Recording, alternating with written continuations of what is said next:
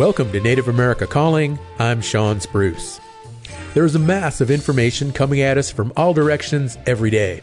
But there are still some people who enjoy sitting down with a hard copy newspaper to read the news, features, and opinion pages at their own pace. Native-run newspapers have a place for delivering information, in part because they often cover local news and events more completely than any other media. We'll talk about the strengths and struggles of Native newspapers coming up right after the news.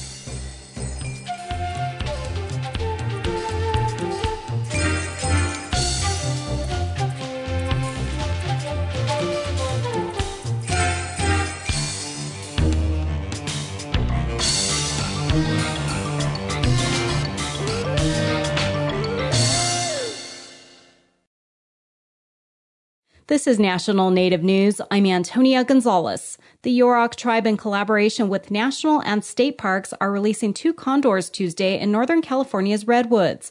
They'll be the first to take flight in the region since the late 1800s. The effort has been underway by the tribe since 2008. For the tribe, the recovery of the species is part of restoration of the ecosystem and also for the people responsible for taking care of it. The condor plays a principal role in the tribe's creation story and featured in cultural dances.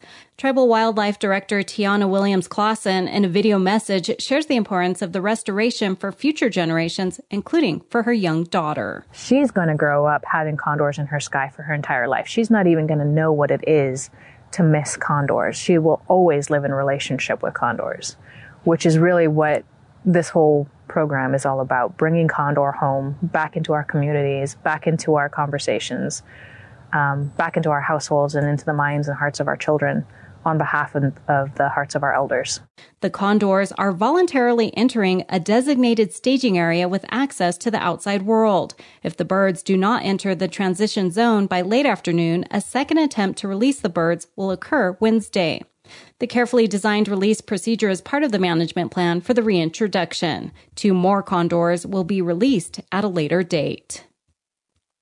The New Mexico Missing and Murdered Indigenous Women and Relatives Task Force is holding an event on Thursday. May 5th is recognized across the country as National Day of Awareness for Missing and Murdered Indigenous People. The group has been meeting virtually due to COVID-19 precautions. Thursday's event will take place in person in Albuquerque. Members of the task force will discuss the response plan for the state. Cabinet Secretary of Indian Affairs Lynn Trujillo talked about the awareness event during a task force meeting in April. To listen to our communities, to reflect on our work and accomplishments and celebrate that, and then continue to look forward and think about what's next for all of us. The staff has also been working through many of our phenomenal partnerships. One with the Second Judicial Attorney General's Office. They have been reaching out and meeting with some of our tribal leadership, the UNO research team, the FBI, and other community organizations to start working towards those solutions that we have laid out in the state response plan. The task force was established in 2019 to address issues involving missing and murdered Indigenous people. Members of the task force have since released findings and recommendations to the state's governor and lawmakers. In California Wednesday at the state capitol in Sacramento, tribal leaders, lawmakers, and the State Department of Justice will discuss violence against Native Americans. They'll take part in a press conference and legislative hearing to share what actions are being taken to reduce and solve violence against California Native Americans, particularly women and girls.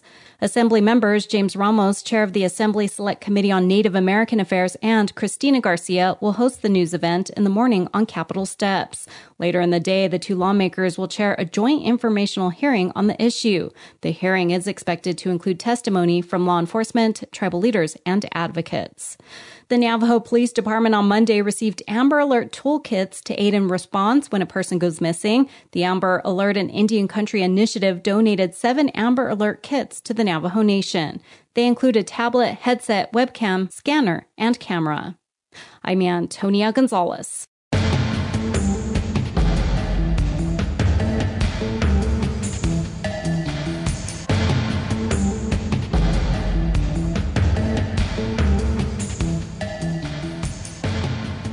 National Native News is produced by Koahnic Broadcast Corporation with funding by the Corporation for Public Broadcasting.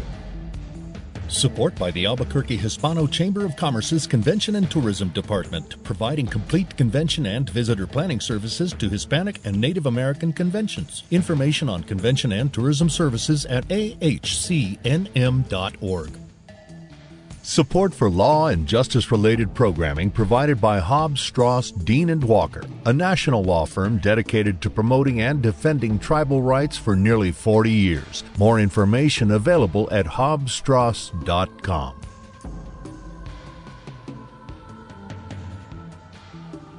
Native Voice One, the Native American Radio Network.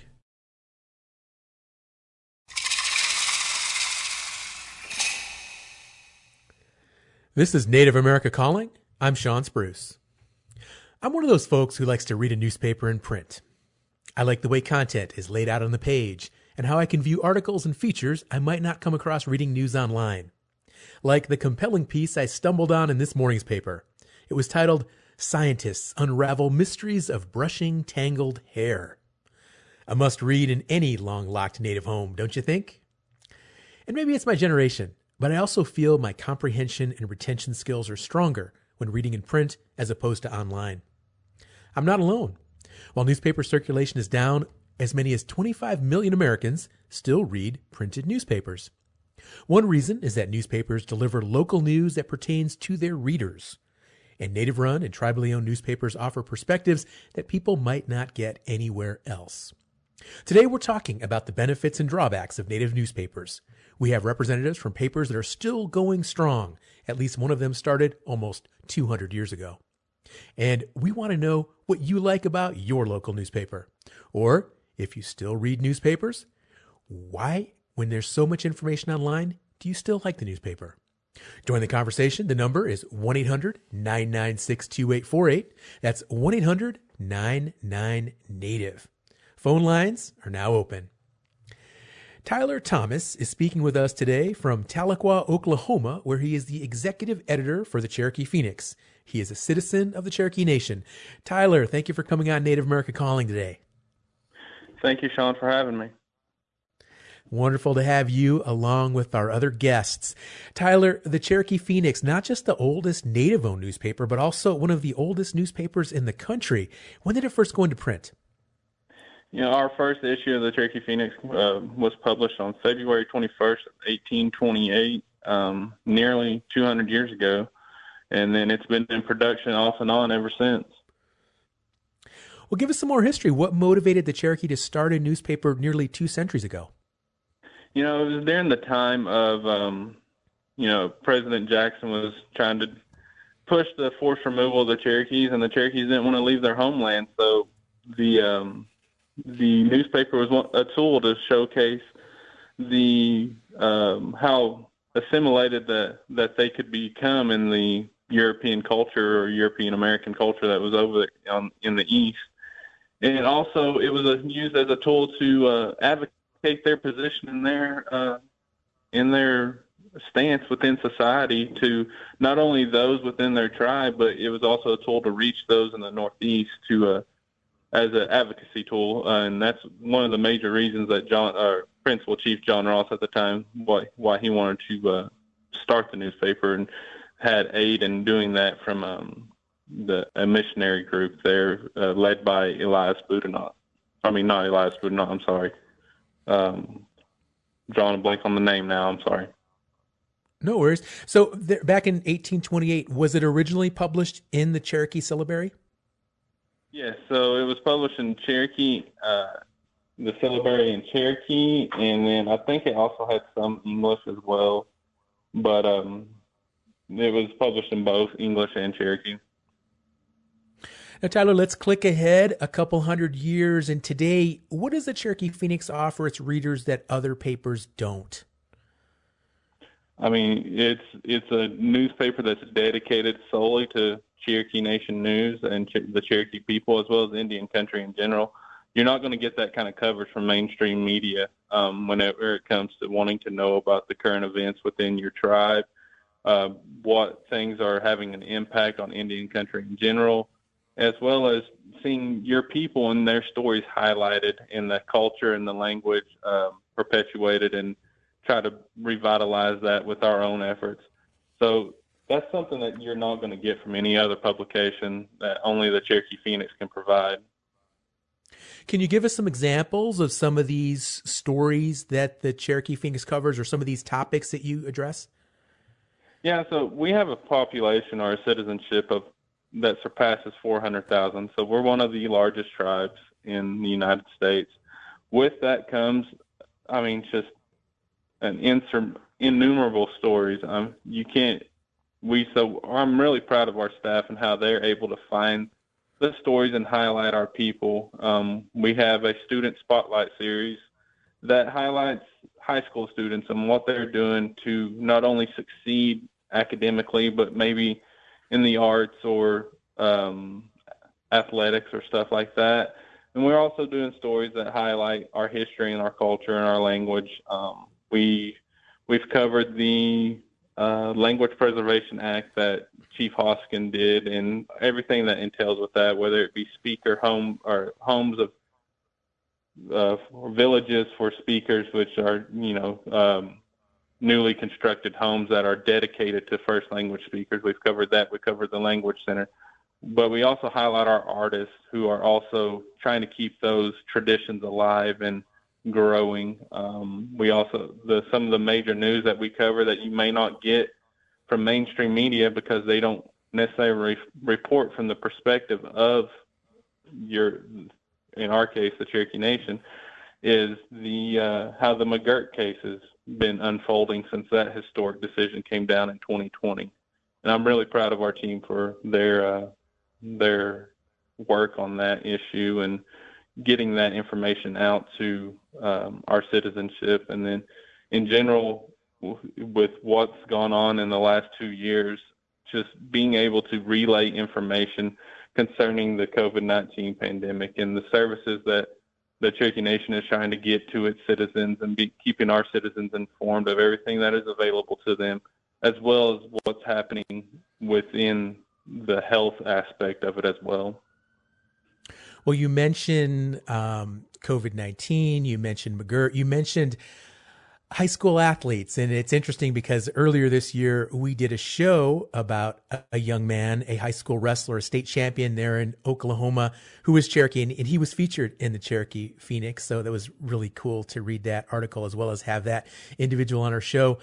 Tyler, how often is the Cherokee Phoenix published? So we're a twice a month newspaper. We come out usually around the first of the month and somewhere around the 15th of the month. That changed, I think, a few years ago. We used to be once a month paper, and before that, whenever the Cherokee Phoenix was first revived, they were kind of a quarterly issue back in the 70s and 80s, I believe. Now, you've been executive editor for about 2.5 years, so this increased frequency with which the paper is published, is that part of one of your initiatives there as executive editor? No, that initiative was put into place probably about a year before I came on board from the previous editor, Brendan Scott. But we've carried it on. We've tried to expand that, and more importantly, during my time here, we've tried to expand our digital footprint. Now, Tyler, earlier you mentioned 400,000 citizens of Cherokee Nation. That's a lot of people. And you're also a very widespread tribe, and throughout the country and even other parts of the globe, even in Europe and whatnot. So how can those 400,000 people, how can they access the Cherokee Phoenix if they're not right there in the Tahlequah area or in Oklahoma? Well, digitally, it's really quite simple, led by some of the initiatives that we've done within the last year. CherokeePhoenix.org, our website, was completely revamped about a little over a year ago. We released the new website, I think, in February 2021. It's more user-friendly. It's got a better layout, got a better format, allows people to be able to consume that news more easily. In addition to that, we've tried to grow our social media footprint as well, where we see increase in our Facebook audience, our Twitter audience, our Instagram audience, our YouTube channel. We've seen growth in that continues by the day. And then back about October of last year, we released our mobile app that is compatible to Apple and Android devices, both phone and tablet. And that allows people to download the Cherokee Phoenix mobile app and have that content directly on their phone so that they can get alerts to stories and they can access all of our content directly on their phone. When it comes to the print product, what we've done is through an innovative partnership with the administration of the Cherokee Nation, we released a Cherokee Phoenix announced the Cherokee Phoenix for All program back in December. And what we did was we were able to leverage ARPA dollars from the COVID-19 relief funds, and we were able to use those funds to get a free newspaper to all Cherokee Nation households that have at least one Cherokee Nation citizen living in that household. They all are able to receive a 1-year free subscription. So that allows us to be able to get that out, get our content directly in the hands, the hard copy directly in the hands of our citizens as well.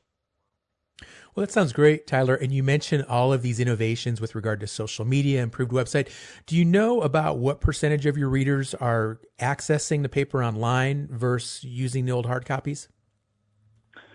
It's hard to really say because we send out, due to the partnership that we have with the administration, we send out over 160,000 issues to Cherokee homes, 160,000 papers every issue that is released to Cherokee homes. Now our website gets over 100,000 views a month, and then we get our social media interactions continue to grow in that aspect as well. So I believe that we're reaching more people by the print copy just by the nature of how many newspapers that we mail out each issue, but we are having some pretty good success in how we are reaching people digitally as well. Well, we are talking with Tyler Thomas of the Cherokee Phoenix newspaper. Local sports, community events, classifieds, good stuff in your native-owned and operated Gazette. And that's the focus of our show today. So if you have a question or a comment, please give us a call, 1-800-996-2848. Back with more guests right after this break.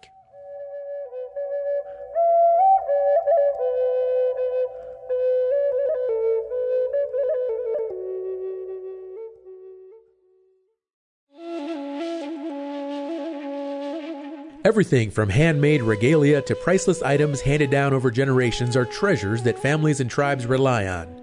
They are also vulnerable to theft, fire, and natural disasters. We'll talk about ways to protect native valuables and learn what goes into putting a monetary value on irreplaceable objects on the next Native America Calling.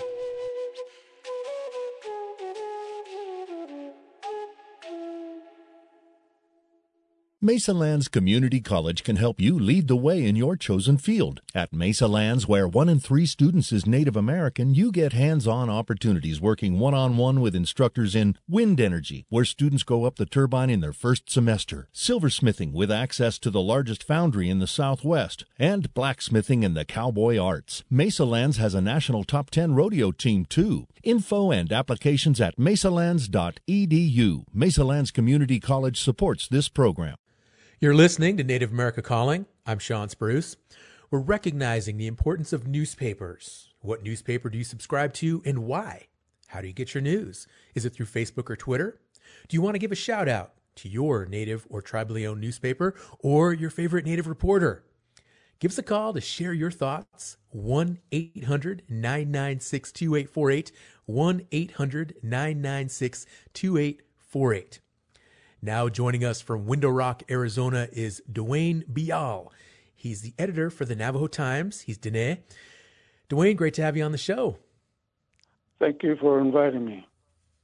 Well, we really appreciate you stepping away from the news desk for a few minutes to join our conversation. Dwayne, you've been with the Navajo Times for a long time. Prior to being editor, you started out as a reporter in 1980. What drew you to a career in journalism? Well, I've always been a writer. I've always considered myself a writer. I always wanted to write one of those fat books that I saw my mother reading in her bed every day. So I thought, I'm going to write one of those books so my mother can read it. That's how I started becoming a writer. And naturally, that flowed easily into this position. My first job in 1980 at the Navajo Times was as a copy editor. And I started with the Navajo Times way back then. And I have risen through the years to become editor. And I've had a few breaks in between when I went to work for the Navajo government and for Peterson Zaw, who was elected chairman. And now I've been here since 2017 again. After a 5-year retirement, I figured I can't retire. I still have a lot to do, so I came back to work, and I've been here since 2017 as editor of the Navajo Times. Well, Duane, it's certainly been a fascinating journey that you describe. When did the Navajo Times start? In 1959, the Navajo Tribal Council decided to create the Navajo Times as a newsletter because more and more people were moving away from the reservation for education, to serve in the military, or for jobs. And they thought they needed a way to know what's going on in Window Rock back home. So they started this newsletter called the Navajo Times, and that evolved through the years to where we are today. Now, earlier we heard Tyler mention that the Cherokee Phoenix was originally published using the Cherokee syllabary. Was the Navajo Times originally published in Navajo? No, it's always been in English, although there have been times when sections were in Navajo, like a page or a story would use all Navajo language, but mostly it was in English. And how often is it published? It's once a week, every Thursday.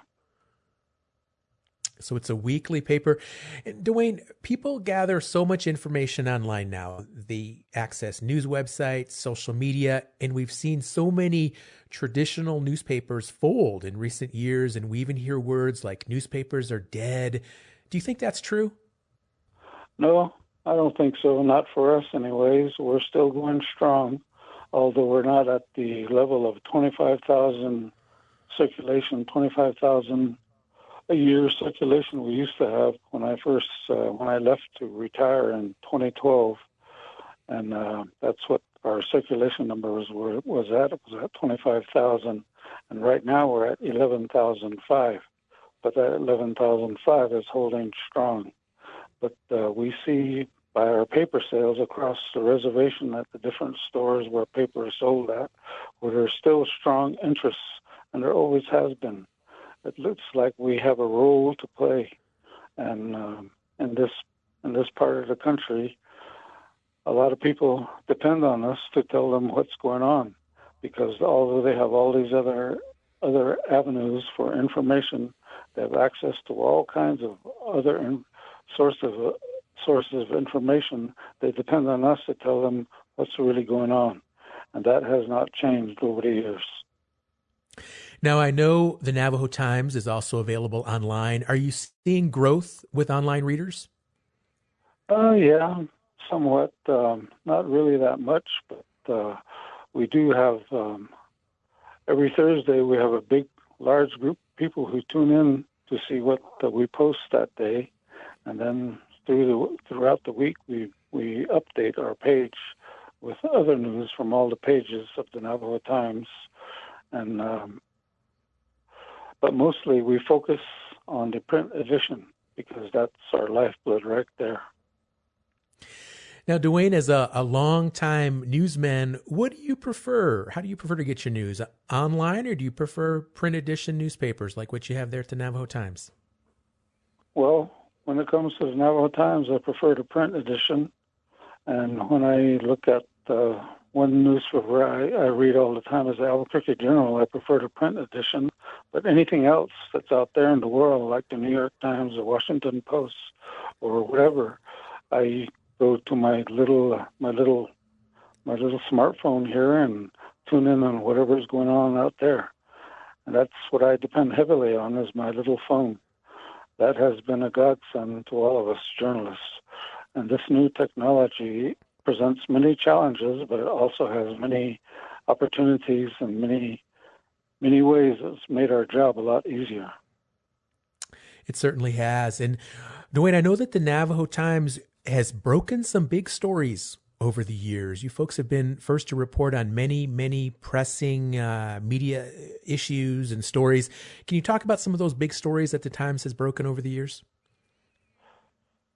Well, the biggest story we've covered for the past couple of years has been the COVID-19 pandemic and how it impacted the Navajo people very heavily. At one point, we were number one in the nation in terms of infectability and all that. And I remember those days. That was only a couple of years ago when all that started in 2020. And that's been taking a lot of time from my staff and a lot of time on our newspaper and a lot of space on our news pages. And for example, one of my best reporters is Krista Allen, who is now our assistant editor. She comes from the western portion of the Navajo Nation, which is out there in Shanto, Arizona, way on the far west side near the western border where the Colorado River is. That's where she's from. But when the pandemic first started, she went out into the country and went to the hospitals and went and talked to people, talked to families who had lost people to the disease. And because of her coverage, she won Community Journalist of the Year from the Arizona Press Association and the Arizona Newspapers Association. And she won all kinds of awards for us based on her coverage of the pandemic. So that's the number one story that stands out in my mind right now. Well, congratulations to that great coverage that your reporter, as well as the Times, was on spot on with regard to. For a Navajo person reading the Navajo Times, how does your coverage differ with regard to issues and topics as opposed to a non-Native publication, do you think, Dwayne? Well, non-Native publications will come zooming in and they'll say, this happened here and this happened that, and it was terrible, and they were all Indians, and they take off. But we stay here. We're here. This is our home. Window Rock is where we're based, and we take time to report all the details of the stories. And we say, this was so-and-so, this was his clan, this was his mother's clan, his father's clan, and his grandparents' clan. Those clans are very important to our readers because they help them understand who this person is, and maybe that person might even be related to them. That's just a small example of how we will include information that the mainstream press will never even touch or take a look at. But our land is very large. We have a very large area. To go from one story to another will often take a whole day to drive over and back. And so my people, my reporters, and my photographers put a lot of miles on the highway to go from here to there. And that's one thing that I don't see anyone else taking the time to do that and to come back over here and produce the stories they produce every week, the photographs, the beautiful photographs they produce every week in and week out. It never stops. I'm very proud of my whole staff. I think Dwayne, they're one of the best. I'm sorry, go ahead, finish. I think they're one of the best. We also have one of the best sports sections in the whole region, the whole Four Corners states of where we circulate. Well, I think we have the best sports section anywhere. Dwayne, how big is your staff?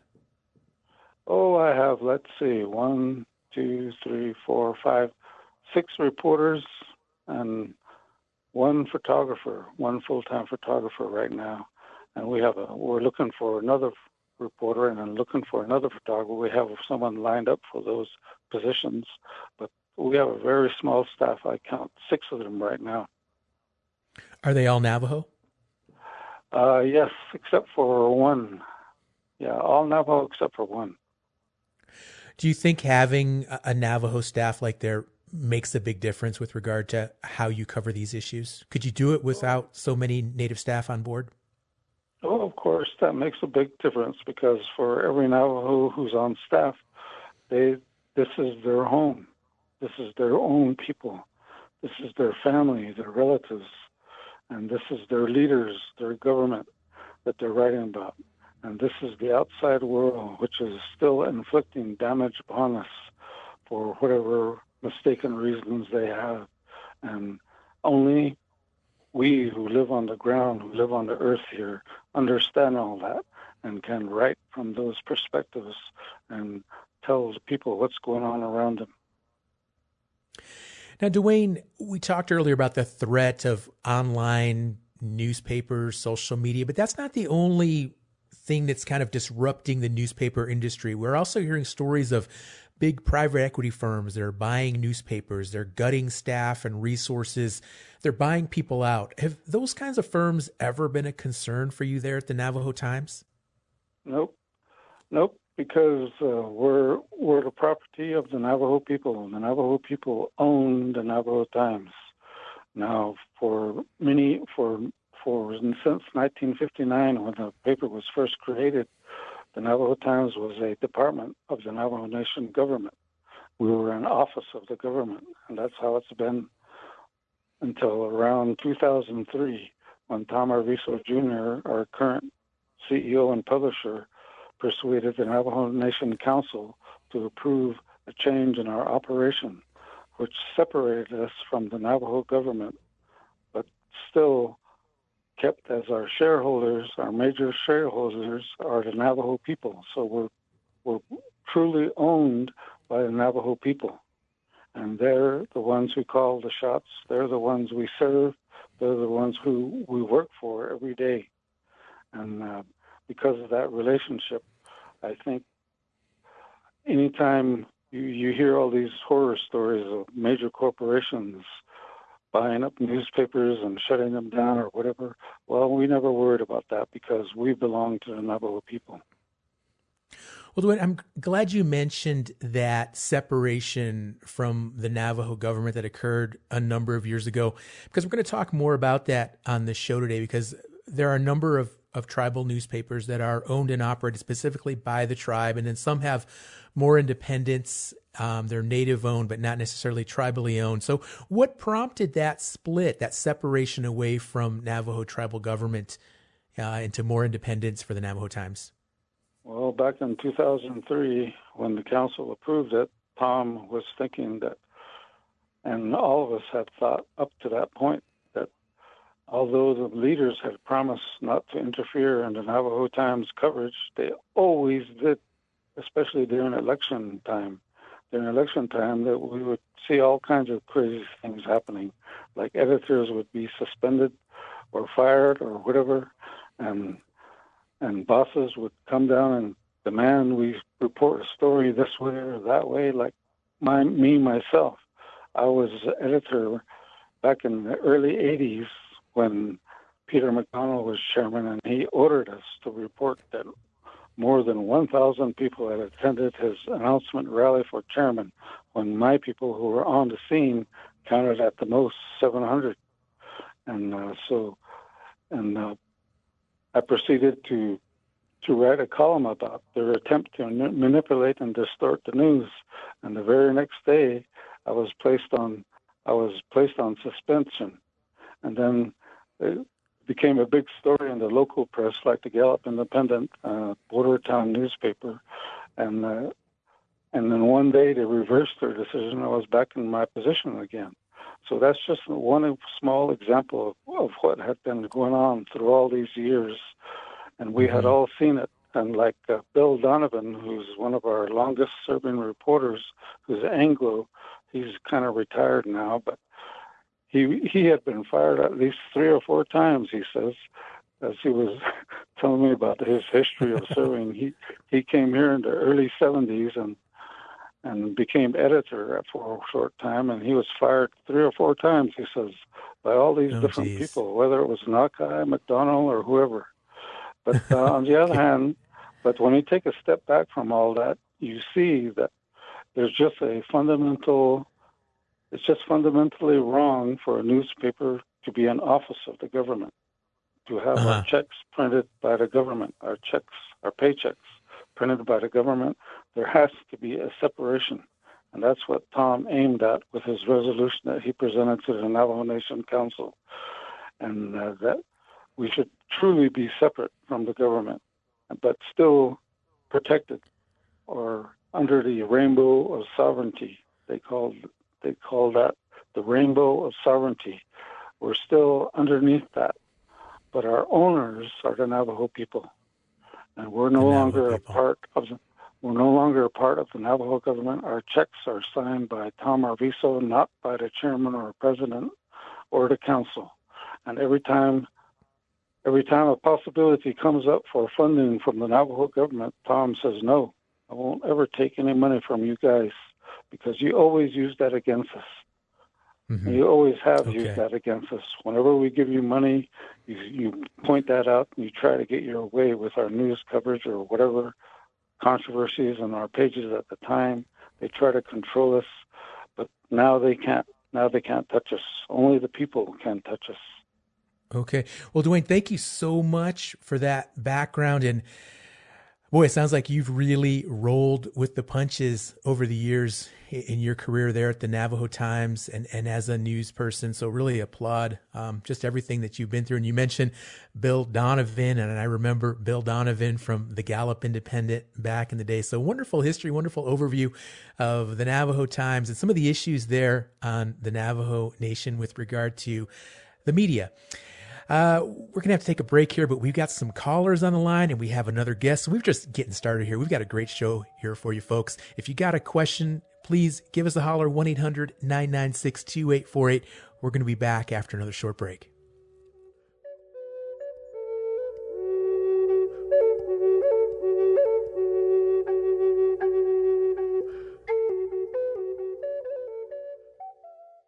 Program support by Amerind. For 35 years, Indian Country has put its trust in Amerind, providing insurance coverage, strengthening Native American communities, protecting tribal sovereignty, and keeping dollars in Indian Country are Amerind's priorities. More information on property, liability, workers' compensation, and commercial auto needs at Amerind.com. That's AMERIND.com. Thank you for tuning in to Native America Calling today. I'm Sean Spruce. Still time to get in on our discussion about Native newspapers. Do you think newspapers are important? What have been your favorite news stories to come out recently? Join the conversation, 1-800-996-2848. That's also 1-800-99-NATIVE. Let's go to the phones now, in fact. Listening on KUYI, we have Romalita. Thank you so much for calling. You're on the air. Hi, good morning, and thank you for taking my call. Yes, this is Romalita Laban. I currently serve as the managing editor for the Hopi Tadivini, and in the past have also served as a volunteer DJ for our local Hopi radio station, KUII. I also wanted to give a shout-out to our staff member, Carl Anse. We currently only have 2 staff members that serve the Hopi Tadivini, and we put out 2,500 publications 2 times a month. We put a paper out on the first Wednesday, and the third Wednesday of the month here in the local Hopi communities, as well as 2 distribution sites in Flagstaff and in all of the villages. So, we're small, very small in comparison to the Cherokee newspaper. But we are still hanging in there, and it's interesting to hear the stories even about the Navajo Times newspaper. But I wanted to make sure I put a shout-out to my assistant editor, Carl Anse, who helps me with doing the placements. He does the photography. He has his own little column that he puts out in both of the 2 publications that we do on a monthly basis. I also wanted to put a shout out to another local newsletter type paper. It's called the First Mesa Consolidated Villages Village Crier. Lately, they have come out, and it's really good to have another source in our Hopi community. We face challenges like other newspapers as well. We don't have connections to Hopi Tribal Council meetings through their Zoom meetings. So sometimes we can't even cover some of what is being addressed at the Tribal Council level. However, in the Village Crier, that comes from one of the local villages. And there are 4 representatives from that particular area, and they represent the people in First Mesa Consolidated Villages, and they put out reports in that local crier.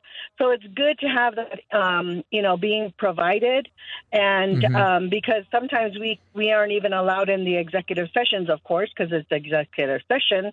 But I wanted to also make note that we have another paper that's helping, to make sure that our people get information.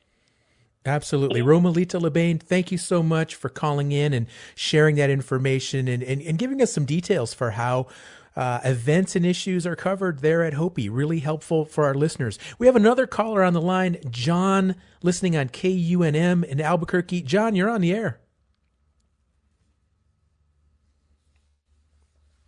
Hello, John, are you there?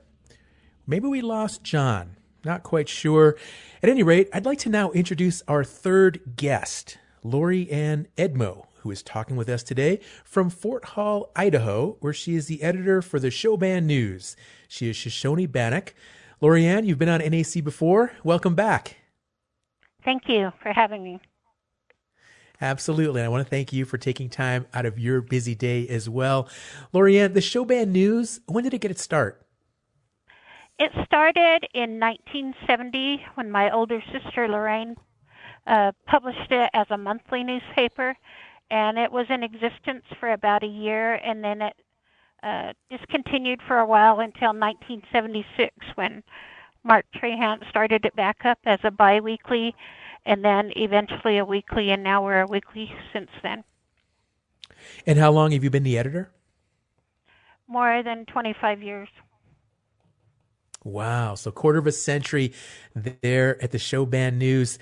Lori Ann, why do you think that print newspapers are still important?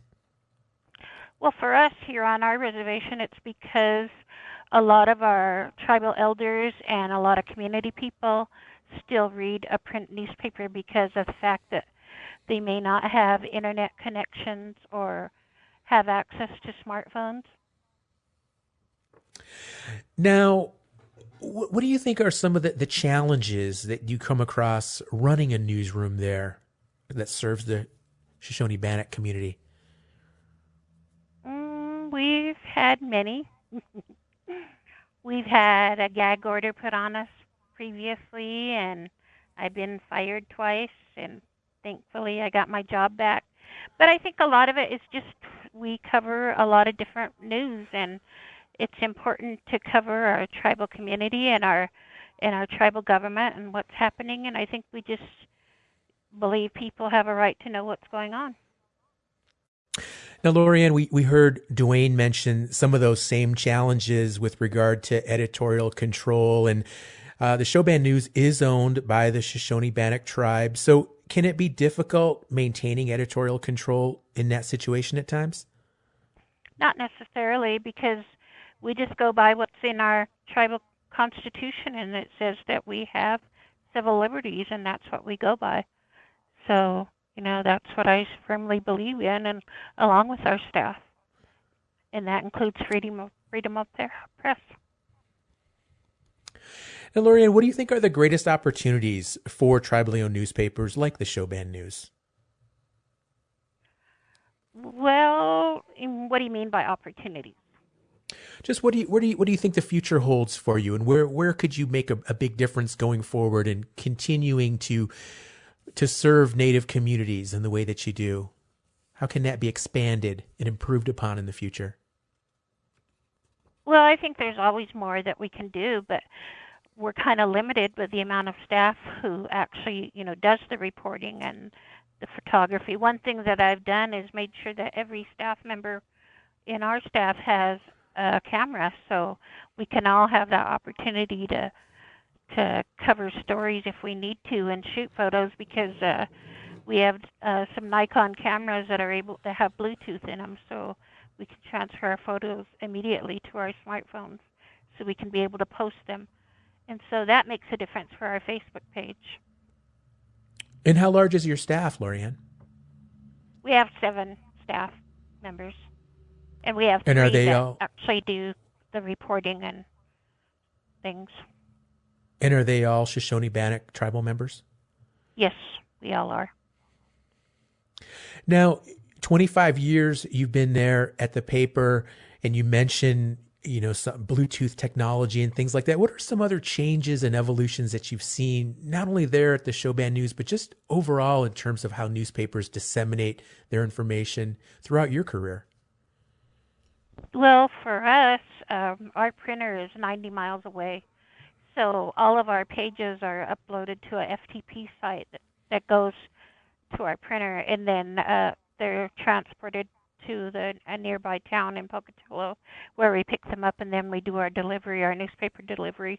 So that's something that's really changed. And when there may be times there's difficulty with our internet connection, then that can be a challenge if we can't upload our PDFs of our pages. So, that's been a big change. And then, with the changes of technology and how we cover things, and we do shoot a lot of photographs, and we post them to our Facebook site and our website, and along with videos that we produce. So that's been a lot different for our staff, and we've had to learn a lot of techniques and different apps that we can utilize to get that done. Now, you also have an online version of the Shoban News, right? No, we don't. We had to cease for a couple years, or about 3 or 4 years, because our budget got cut, so we couldn't afford it anymore. So we're trying to re-up it and get it established again. Lorianne, what got you into journalism? Mark Trahant. I was going to college, and I decided to take a break, so I wasn't doing much, and he talked me into being a reporter for the newspaper, so I went for it, and ever since then, that was back in the 80s, and I decided that's what I was going to do for my career, and so that's how I started. And what was your first job at the newspaper?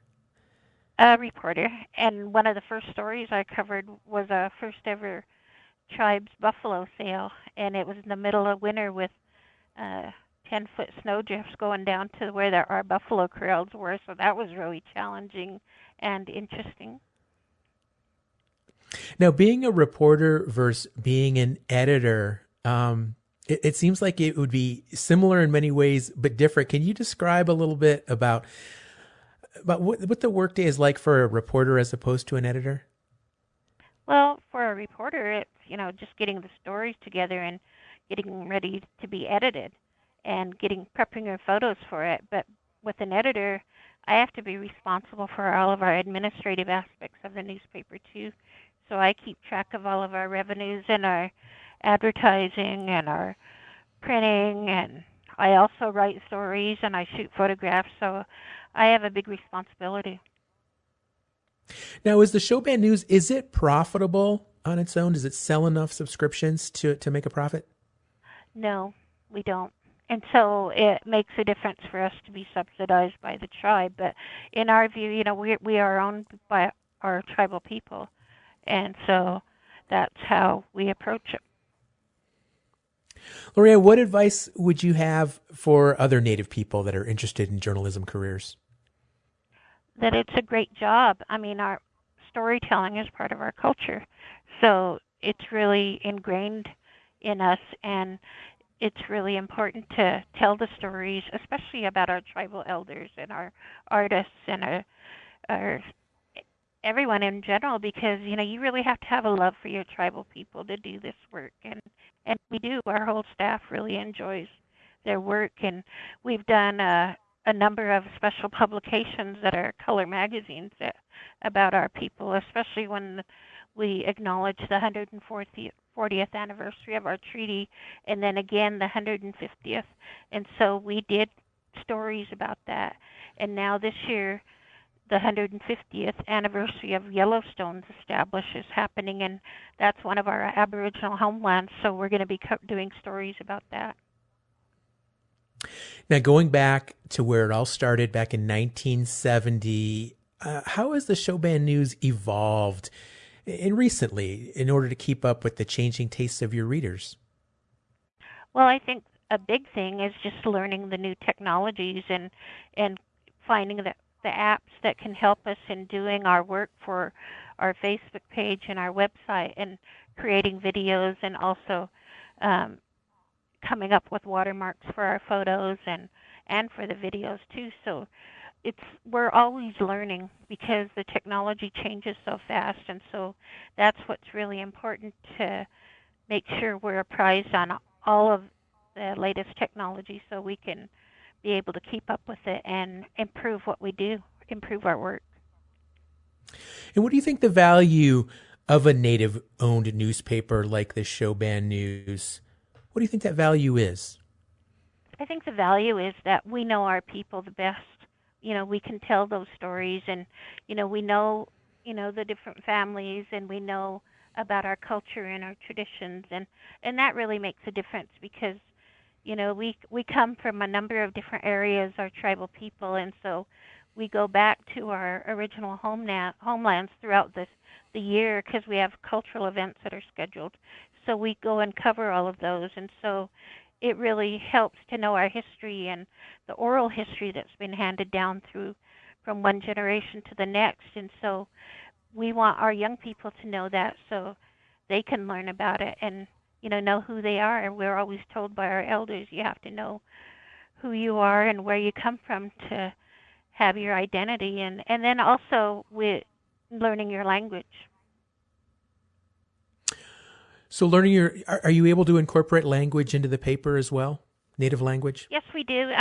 When we do our photo pages, then we use our native language, and then also in different publications. And we don't actually have a page for language, but we do utilize in some of our posters and our publications when we do our special magazines. And what's been the feedback from readers with regard to some of those innovations you describe? They enjoy it, particularly on our Facebook page. At one point last year, we were reaching over 3 million people throughout the world, and that was pretty amazing. And we get messages from all different cultures of people, and it's pretty interesting to see what they have to say. And it's just, we're educating people, really. Well, that's amazing. You mentioned 3 million followers on Facebook. And the actual Showban newspaper, what is the circulation of that paper? We're small. We're nothing near what the Navajo Times or Cherokee Phoenix are. We're like 1,200, or, we print 1,200 newspapers every week, but what we sell the majority of them, and we have subscribers throughout the country. So, we reach quite a few people, even though we're small. Well, it sounds like you do, and I really want to thank you and all of our guests for coming on the show today and sharing some of your history, some of your work experiences, some of the trials and tribulations that you've been through as editors of tribal and Native-owned newspapers. And unfortunately, we do have to wrap up our show today. So again, big thanks to Tyler Thomas, Dwayne Bial, and Lorianne Edmo for an enlightening conversation on tribal and Native-owned newspapers and those hard-working folks who keep those presses rolling. Tomorrow, we're back live with another engaging, timely conversation. We'll be talking about safeguarding precious and even priceless Native regalia and sacred objects. How do you protect your regalia or cultural items both at home and when you travel? Tune in tomorrow. Until then, I'm Sean Spruce. Thank you for listening to Native America Calling.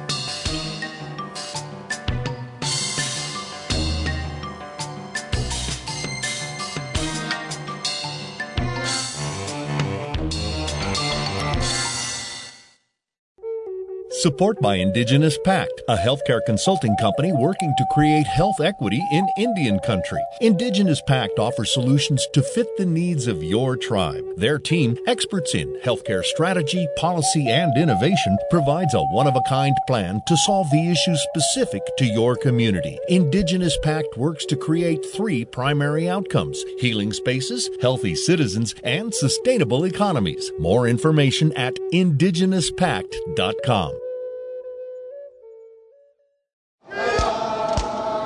Baby Khachsakbaluk Busy CMS program Ikayominere Nadangarod Inrolanlutik Asi contactor local Indian healthcare provider Kaisakangwasi Turaminyasi healthcare.gov Nakakilalu 1-800-318-2596 Unakabluni Center for Medicare and Medicaid Service Kunin.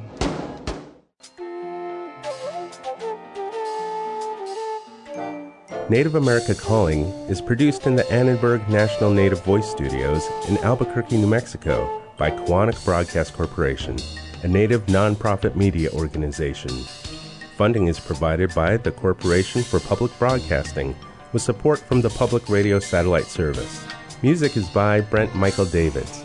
Native Voice One, the Native American Radio Network.